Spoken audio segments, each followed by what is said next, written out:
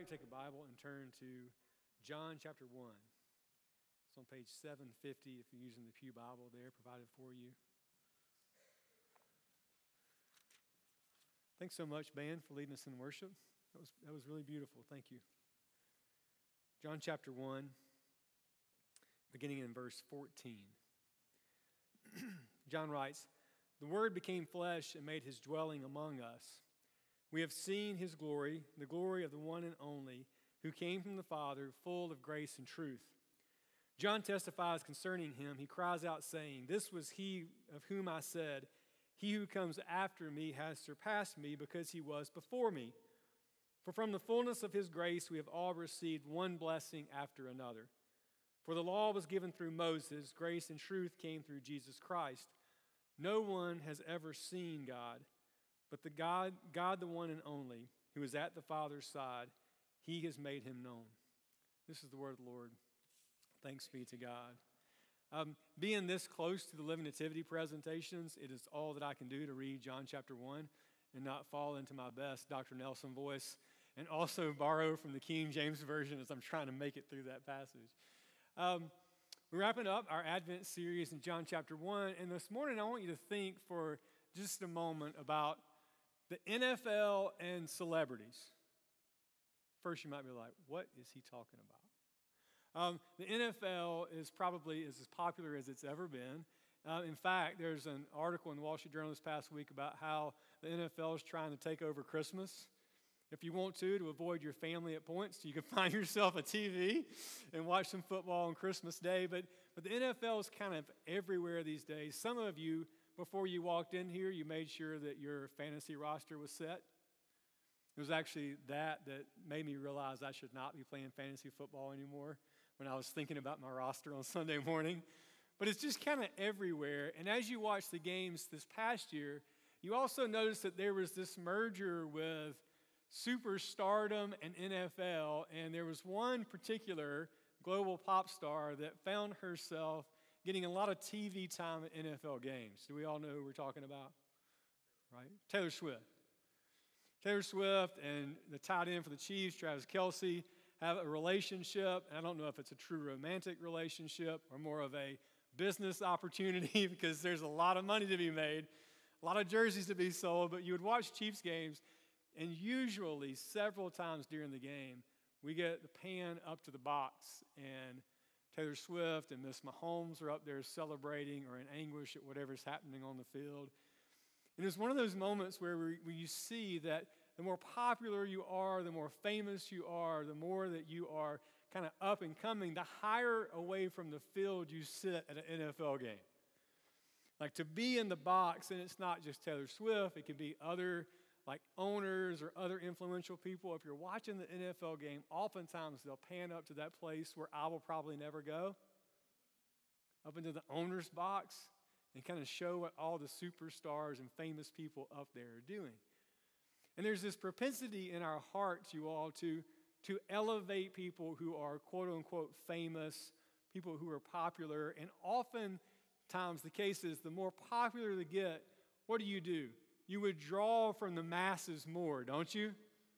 The more popular you are, the more removed you are from just kind of common, normal people like you and me. And there can be this desire for you and me to really want to climb that ladder of popularity and fame, can't there? It can even influence, I think, our understanding of faith in God, such that God is high and holy and he is exalted and lifted up, and for you and me to get close to or near him, that you and I have to be or become the right kind of people to fit in that club. If you want Green Bay Packers tickets, you know your best way to get them?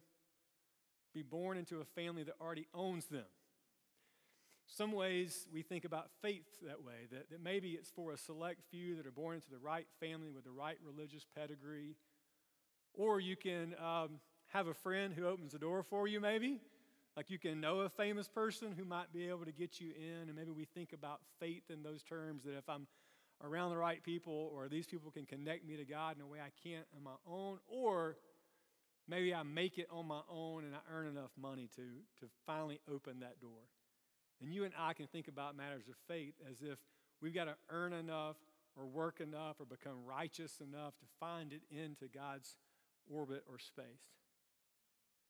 And the good news of Christmas, you all, is that none of those things will ever make us fit enough to be in God's presence. And in the person of Jesus Christ, we learn that actually, that all that you and I can do to be qualified to be in God's presence is to receive the gift of salvation that's possible to us through faith in Christ. And the way that Christ delivers this salvation to us is by humbling himself, not going higher, but coming lower. That the lower and lower he got, taking on flesh, even eventually going to the cross, that he didn't lose his glory, but in fact, the more humble he became, the more obedient, the lower he went, the more glory he had.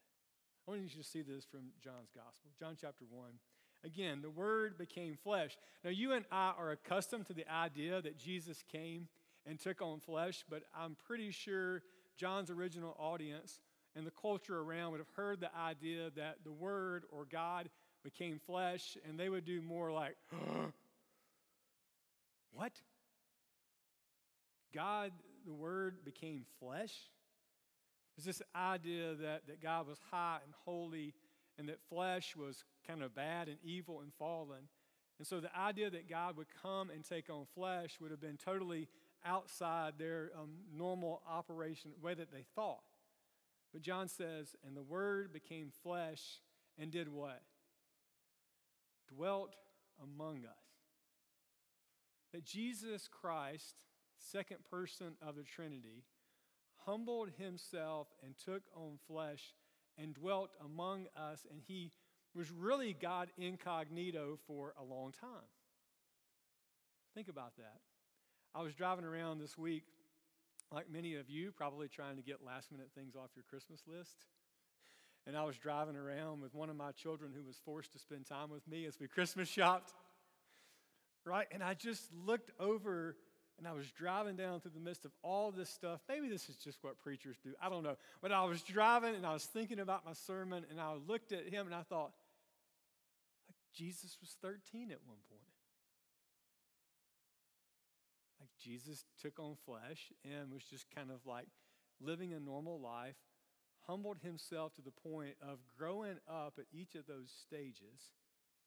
He became flesh, and he did not pull himself back or away from humanity, but he went full in and he dwelt among the people. Eugene Peterson would say it, God moved into the neighborhood. Right? So Jesus came and he humbled himself. He took on flesh and he dwelled among us. And you and I have seen his glory.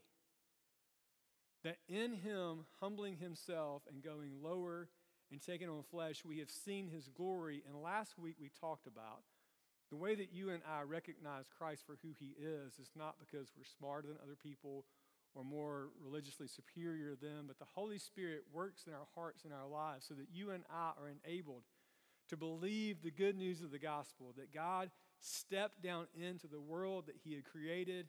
He took on flesh, and you and I have seen and beheld in Jesus Christ the glory of God in a way that believers in past generations could not have understood. Toward the end of this passage, John says, the law came through whom? Moses. I love asking questions like that in sermons because most of you know it, but you're not sure. You're like, trick question? The law came through Moses, and the law coming through Moses was an expression of God's grace. Paul would say later in the New Testament, the law in and of itself is not a bad thing. God revealing his will for how we live in relationship with him and with others is an expression of his grace and his kindness. But how many of us are able to keep the law? Anybody? That what the law ultimately does, though it's an expression of God's grace, what the law ultimately does is it shows us our inability to be the people that God calls us to be. It shows us our inability to love God with all of our heart, soul, mind, and strength, and to love our neighbor even as we love ourselves. And so the law, even though it's an expression of God's grace, ultimately we know that it is not enough to save us. That everybody in here, in light of the law, finds himself in a position where you fall short of God's glory, and then you have this problem of how is it that you're going to be reconciled to the Lord? And this part of the story of redemption of Christ coming into the world is a reminder that apart from God's grace and his mercy revealed in the person of Jesus Christ, that we have no hope. That you and I are not able in our own power to save ourselves. And that's true to the extent that he didn't just send regulations or offer these sacrifices or do these things to be made right with me and with others, but he had to do nothing less than come into this earth and take on flesh and live the perfect life that you and I could not live, ultimately going to the cross to pay the penalty and the price for our salvation, so that through faith in him, you and I have the opportunity to receive the very righteousness of God imparted to us through faith in Christ. And all of this is made possible because Jesus humbled himself, was born in the likeness of men, dwelt among us in obscure ways, ultimately going so low as to humble himself to die on the cross in our place so that you and I might receive salvation. That Christmas is important and the incarnation is important because it reminds us that none of us can save ourselves in our own power or ability. You can't be born into the right family. You can't know the right person to open the door for you. You can't earn enough money to buy your way in. You can't do enough righteous works. But the incarnation is this really powerful reminder that you and I needed a miracle, and God provided it to us in the person of Jesus, who humbled himself. And as he went lower and lower and lower in his humility, rather than being less glorious, he became more and more and more glorious the lower that he went. Michael Reeves, in his book, Rejoicing in Christ, would say it something like this, that Christ was never so glorious as he was on the cross. And that in his humility, in his path toward obedience that would ultimately accomplish our salvation, the more that he gave his worldly fame away. And here's the wonderful, beautiful thing about it. If there was anybody in the history of the world who deserved to be high and lifted up, who deserved to be lauded, who deserved for the world to go crazy about them, it was Jesus Christ. And the fact that he is that worthy and laid it aside to be made like us makes what he did in the incarnation that much more beautiful. So what do you do with that? One, I just want to challenge you this Christmas season to allow the beauty of who God has revealed himself to be in the incarnation in Christ to move you to love and gratitude in response for all he's done for you in Jesus. The story of Christmas and the understanding of the incarnation ought to move your heart to be so grateful for Christ and all that he willingly did and endured for us and for our salvation. And then secondly, I challenge you to let it shape how you live your life. How many of you have already planned on putting your Christmas stuff up? Anybody put your tree up already? Some of you are like, tree's already down, bro. Right? But you're already probably mentally headed that way. That it's pretty, it's great for a while, but you're already like, all right, moving on, celebrating New Year's next year. That's okay. But I do hope that as we walk through this season of Advent for all these weeks, and as we celebrate Jesus' birth tomorrow, that the impact that the Lord makes in our lives as we live in a different way is still up and running and moving long after all your decorations are put up. That God moves in our hearts and changes us to move out into the world, and we're humbled by Christ's humiliation and coming and taking on flesh and going to the cross, and believe that that life ultimately is the life that will lead to abundant and eternal joy. there's not one person in this room, I would guess, that wouldn't in some way like to be famous and popular and amazing. Right? And when we hear those stories and those thoughts about who we're going to be and how we're going to find joy and glory, the scriptural story says that you were not made for that as a human being. And all that will leave you feeling ultimately is insecure and not enough, always striving for that. And ultimately, the path to joy and happiness and glory as it relates to God's kingdom is to increasingly follow Christ's path of humbling yourself and serving other people. And it would be really, really wonderful if our Christmas celebrations led us to a changed heart where we really believe that it's not all about us.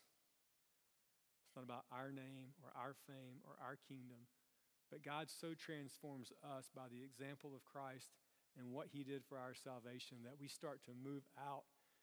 And our pursuit is not to get higher and higher and higher to justify ourselves or find joy, but our pursuit is then to lay down our lives in service of other people, realizing that ultimately we were made for Christ's glory and not our own. One humbling truth before we finish. Look around the sanctuary. 100 years, all new people. 100 years, all new people. But if this church is still standing and this church is still faithful to what God's called us to do and be, we'll still be proclaiming the good news of what God has done for us in Jesus Christ. So the best investment of your life is to live not for your own glory, your own fame, your own whatever. Is to live for that name that will last for all of eternity. How about you pray with me? God, we thank you for the humility that Christ has displayed on our behalf, taking on flesh and dwelling among us. Being so faithful to your plan for redemption that he would humble himself by becoming obedient to the point of death on a cross so that we might be clothed in the very righteousness of Christ. Lord, we pray that you would be at work in our hearts and our lives, that you would help us to respond in gratitude and joy and thanksgiving for all that you've done for us in Christ, and that you would send us out as people who've been transformed, and that we would live our lives ultimately for your kingdom and for the good of other people, knowing that ultimately that is what will satisfy our hearts. We pray that our Christmas and our Advent celebrations would be such that they make a lasting and distinguishable difference in who we are. We offer this prayer in Christ's name. Amen. If you're here this morning,